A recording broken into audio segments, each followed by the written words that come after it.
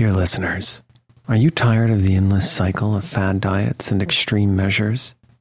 It's time to wake up to a better weight loss solution with Rowbody. As someone who's been through the ups and downs of weight loss, I know firsthand the challenge of trying to find what will stick. That's why if I qualified for Rowbody today, I'd jump at the chance for a scientifically backed program that supports long-term success. With Rowbody, you'll gain access to the most popular weight loss shots on the market, paired with personalized lifestyle changes. Over 200,000 people have already chosen Row to help them lose weight. Say goodbye to the roller coaster of weight loss dreams and hello to sustainable, real results with Rowbody. Go to row.co/snoozecast. Sign up today and you'll pay just $99 for your first month and $145 a month after that. Medication costs are separate. That's ro.co/snoozecast.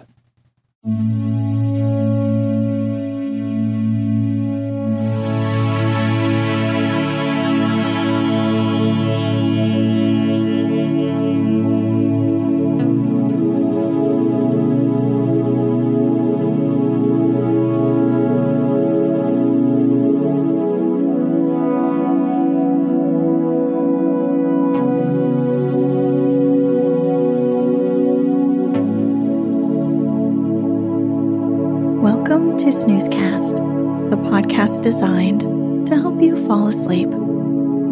Find us on snoozecast.com and follow us on Instagram at snoozecast to find behind-the-scenes content. If you enjoy our show, please write a review on the Apple Podcasts app or at podchaser.com/snoozecast. That's podchaser.com/snoozecast.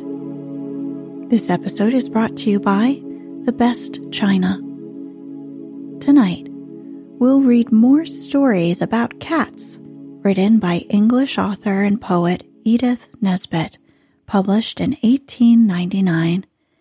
If you enjoy this episode, be sure to check out the other Cat Tales episode that aired in September 2021, and also the fairy tale The White Cat that aired in July of 2020. Nesbit wrote or collaborated on more than 60 books of children's literature under the name E. Nesbit, along with being a political activist.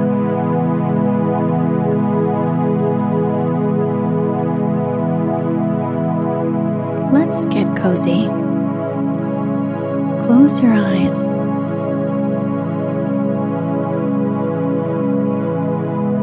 Relax your body into the softness of your bed. Now, take a few deep breaths.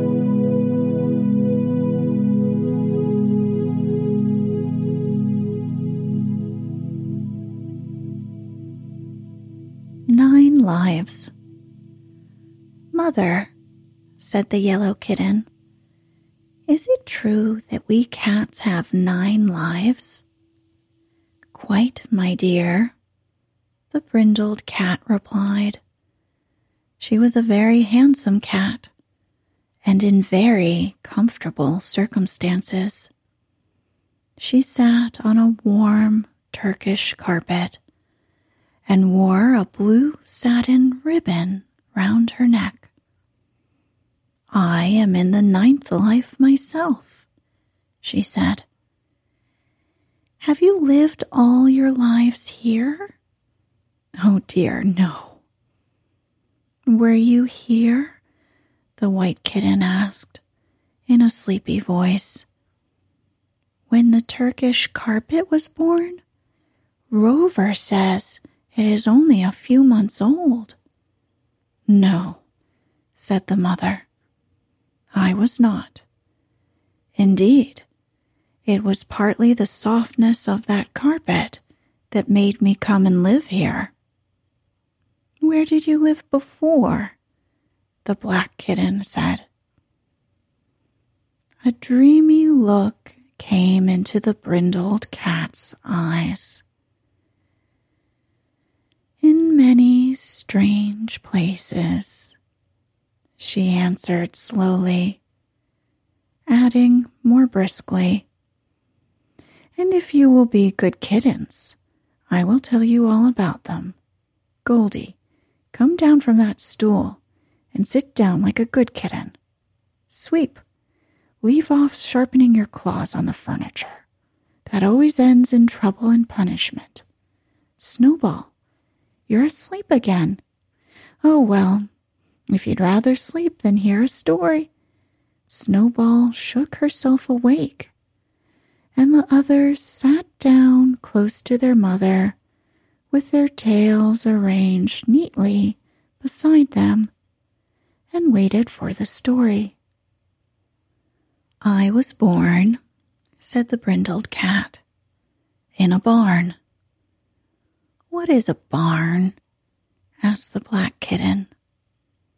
A barn is like a house, but there is only one room, and no carpets, only straw.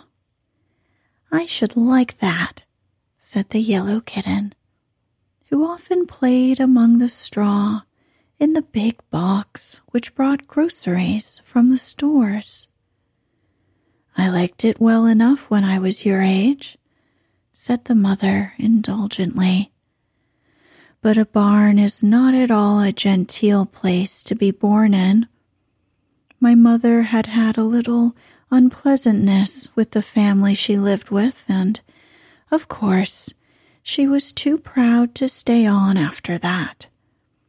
And so she left them and went to live in the barn. It wasn't at all the sort of life she had been accustomed to. What was the unpleasantness? Sweep asked. Well, it was about some cream, which the woman of the house wanted for her tea. She should have said so. Of course, my mother would not have taken it if she had had any idea that anyone else wanted it. She was always most unselfish. What is tea? A kind of brown milk, very nasty indeed, and very bad for you. Well, I lived with my brothers and sisters very happily for some months, for I was too young to know how vulgar it was to live in a barn and play with straw. What is vulgar, Mother? Dear, dear, how you do ask questions, said the brindled cat, beginning to look worried. Vulgar is being like everybody else. But does everybody else live in a barn? No, nobody does who is respectable. Vulgar really means not like respectable cats. Oh, said the black kitten and the yellow, trying to look as if they understood. But the white one did not say anything, because it had gone to sleep again. Well, the mother went on. After a while, they took me to live in the farmhouse, and I should have liked it well enough, only they had a low habit of locking up the dairy in the pantry. Well, it would be tiresome to go into the whole story. However, I soon finished my life at the farmhouse and went to live in the stable. It was very pleasant there. Horses are excellent company. That was my third life. My fourth was at the miller's. He came one day to buy some corn. He saw me and admired me, as indeed everyone has always done. He and the farmer were disputing about the price of the corn, and at last the miller said, "Look here, you shall have your price if you'll throw me that cat into the bargain." The kittens all shuddered. What is a bargain? Is it like a pond?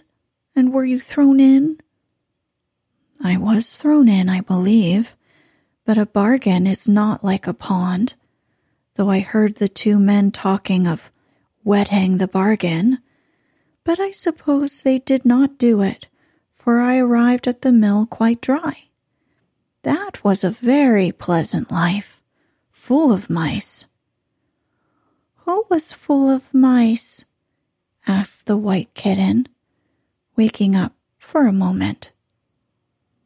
I was, said the mother sharply, and I should have stayed in the mill forever, but the miller had another cat sent him by his sister. However, he gave me away to a man who worked a barge up and down the river. I suppose he thought he should like to see me again sometimes as the barge passed by. Life in a barge is very exciting. There are such lots of rats, some of them as big as your kittens. I got quite clever at catching them, though sometimes they made a very good fight for it. I used to have plenty of milk, and I slept with the bargee in his warm little bunk. And of nights I sat and toasted myself in front of his fire in the small, cozy cabin. He was very fond of me and used to talk to me a great deal. It is so lonely on a barge that you are glad of a little conversation. He was very kind to me, and I was very grieved when he married a lady who didn't like cats, and who chased me out of the barge with a barge pole. What is a barge pole? The yellow kitten asked lazily. The only leg a barge has. I ran away into the woods, and there I lived on birds and rabbits. What are rabbits? Something like cats with long ears, very wholesome and nutritious, and I should have liked my sixth life very much, but for the keeper. No, don't interrupt to ask what a keeper is. Anyway, I was looking out for my seventh life, and also for the gamekeeper, and was sitting by the river with both eyes and both ears open, when a little girl came by, a nice little girl in a checked pinafore. She stopped when she saw me and called, "Kitty, kitty." So I went very slowly to her and rubbed myself against her legs. Then she picked me up and carried me home in the checked pinafore. My seventh life was spent in a clean little cottage with this little girl and her mother. She was very fond of me, and as I was as fond of her as a cat can be, of a human being at least. Of course, we are never so unreasonably fond of them as they are of us. Why not? Asked the yellow kitten, who was young and affectionate. Because they're only human beings, and we are cats, returned the mother, turning her large, calm, green eyes on Goldie, who said, "Oh," and no more. Well, what happened then? Asked the black kitten, catching its mother's eye. Well, one day the little girl put me into a basket and carried me out. I was always a fine figure of a cat, and I must have been a good weight to carry. Several times she opened the basket to kiss and stroke me. The last time she did it, we were in a room where a sick girl lay on a bed. "I did not know what to bring you for your birthday," said my little girl, "so I brought you my dear kitty." The sick girl's eyes sparkled with delight. She took me in her arms and stroked me. And though I do not like sick people, I felt flattered and pleased. But that only made 8 lives, said Sweep, who had been counting on his claws. And you said you had 9. Which was your 9th? Why, this, you silly child, said the brindled kitty, sitting up and beginning to wash the kitten's face very hard indeed. And as it's my last life, I must be very careful of it. That's why I'm so particular about what I eat and drink, and why I make a point of sleeping so many hours a day. But it's your first life, Snowball, and I can't have you wasting it all in sleep. Go and catch a mouse at once. Yes, Mamma, said Snowball, and went to sleep again immediately. Ah, said Mrs. Brindle, I'll wash you next. That'll make you wake up, my dear. Snowball's always sleepy, said the yellow kitten, stretching itself. But, Mamma dear, she doesn't care for history, and yours was a very long tale. You can't have too much of a good thing, said the mother, looking down at her long, brindled tail. If it's a good tale, the longer it is, the better. The Meddlesome Cat. I was separated from my mother at a very early age and sent out into the world alone, long before I had had time to learn to say please and thank you and to shut the door after me, and little things like that. One of the things I had not learned to understand was the difference between milk in a saucer on the floor and milk in a jug on the table. Other cats tell me there is a difference, but I can't see it. The difference is not in the taste of the milk. That is precisely the same. It is not so easy to get the milk out of a jug, and I should have thought some credit would attach to a cat who performed so clever a feat. The world, my dear, thinks otherwise. This difference of opinion has, through life, been a fruitful source of sorrow to me. I cannot tell you how much I have suffered for it. The first occasion I remember was a beautiful day in June, when the sun shone and all the world looked fair. I was destined to remember that day. The fishmonger, talk of statues to heroes, I would raise one to that noble man. The fishmonger, I say, brought his usual little present to me. I let the cook take it and prepare it for my eating. I am always generous enough to permit the family to be served first, and then I have my dinner quietly at the back door. Well, he had brought the salmon and followed the cook in to see that it wasn't put where those dogs could get it, and then, the dining room door being opened, I walked in. The breakfast things were lying littered about, and on the tea tray was a jug. Of course, I walked across the table and looked into the jug. There was milk in it. It was a sensible, wide-mouthed jug, and I should have been quite able to make a comfortable breakfast if some clumsy, careless servant hadn't rushed into the room crying, "Shoo, scat!" This startled me, of course. I am very sensitive.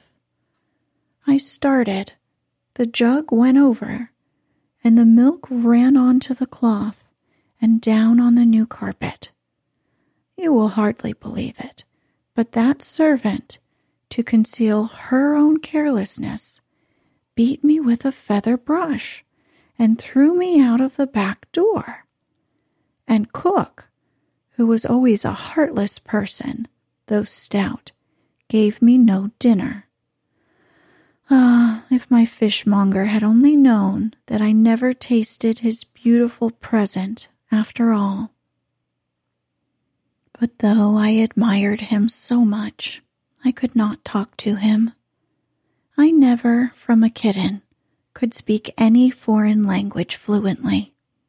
So, he never knew. My next misadventure was on an afternoon when the family expected company, and the best china was set out. Why best? Why should a saucer, all blue and gold and red, with a crown on the back, be better than a white one, with purple blobs on it? I never could see. Milk tastes equally well from both. I went into the drawing room before the guests arrived, just to be sure that everything was as I could wish, and, seeing the tea set out, I got on the table, as usual, to see whether there was anything in the saucers. There was not, but in the best milk jug there was cream. The neck of the best milk jug was narrow. I could not get my head in, so I turned it over with my paw. It fell with a crash, and I paused a moment. These little shocks always upset me. All was still, so I began to lap. Oh, that cream! I shall never forget it. Then came a rush and the fatal cry of shoo, scat, always presaging disaster. I saw the door open, and, by an instinct I cannot explain, I leaped from the table. In my hurry, my foot caught in the handle of the silver tray. We fell together. Neither the tray nor I was hurt, but the best china.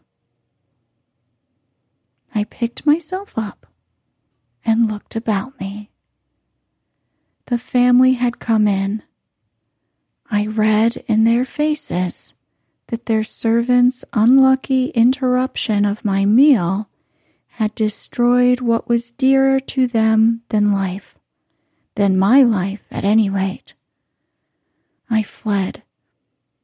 I went out homeless and hopeless into the golden afternoon. I live now with a saint, a maiden lady, who takes condensed milk in her own tea and buys me 2 pennyworth of cream night and morning. And cat's meat, too. And the glorious fishmonger still leaves his offerings at my door. A silly question.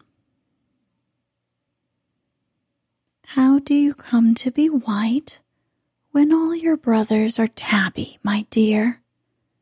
Dolly asked her kitten.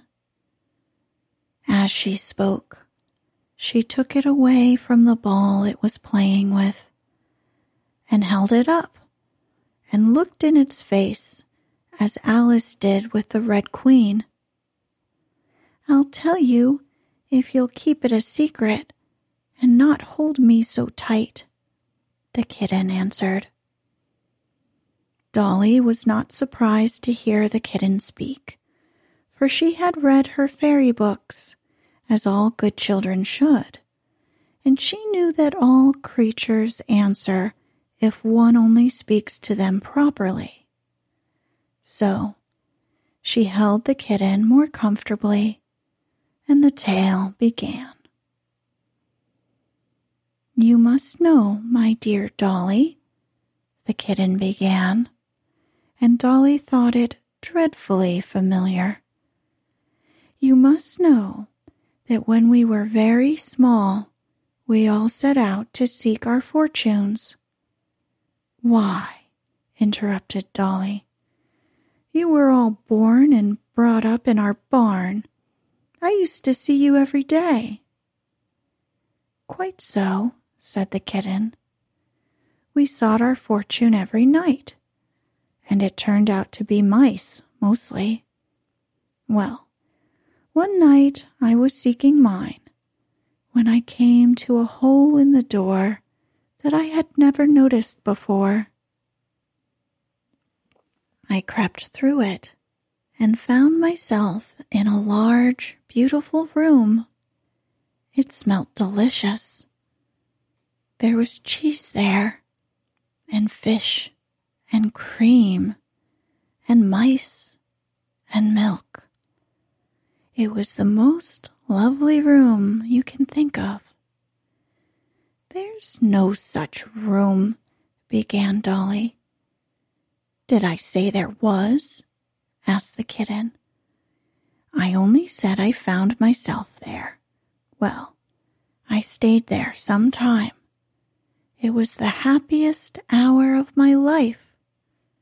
But as I was washing my face after one of the most delicious herring's heads you've ever tasted, something like a dog and something like a broom, something like being thrown out of the larder by cook, I can't describe it.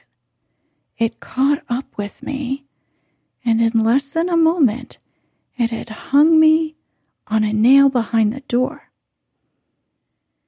And I crept out of that lovely fairyland once I escaped, as a cat without a skin, and that's how I came to be white." "I don't quite see," began Dolly. "No? Why, what would your mother do if someone took off your dress and hung it on a nail where she could not get it?" "Well, buy me another, I suppose." "Exactly. But when my mother took me to the catskin shop, they were, unfortunately, quite out of tabby dresses in my size, so I had to have a white one." "I don't believe a word of it," said Dolly. "No? Well, I'm sure it's as good a story as you could expect to answer with such a silly question. But you were always—" "Oh, well," said the kitten, showing its claws. "If you know more about it than I do, of course there's no more to be said. Perhaps you could tell me why your hair is brown." "I was born so, I believe," said Dolly gently. The kitten put its nose in the air. "You've got no imagination," it said. "But, Kitty, really and truly, without pretending, you were born white, you know. If you know all about it, why did you ask me? At any rate, you can't expect me to remember whether I was born white or not. I was too young to notice such things." "Now, you're making fun of me, and I don't appreciate it," said poor Dolly, bewildered. The kitten bristled with indignation as it stretched and arched its back What? You really don't believe me? The kitten said. I'll never speak to you again, it said. And it never has.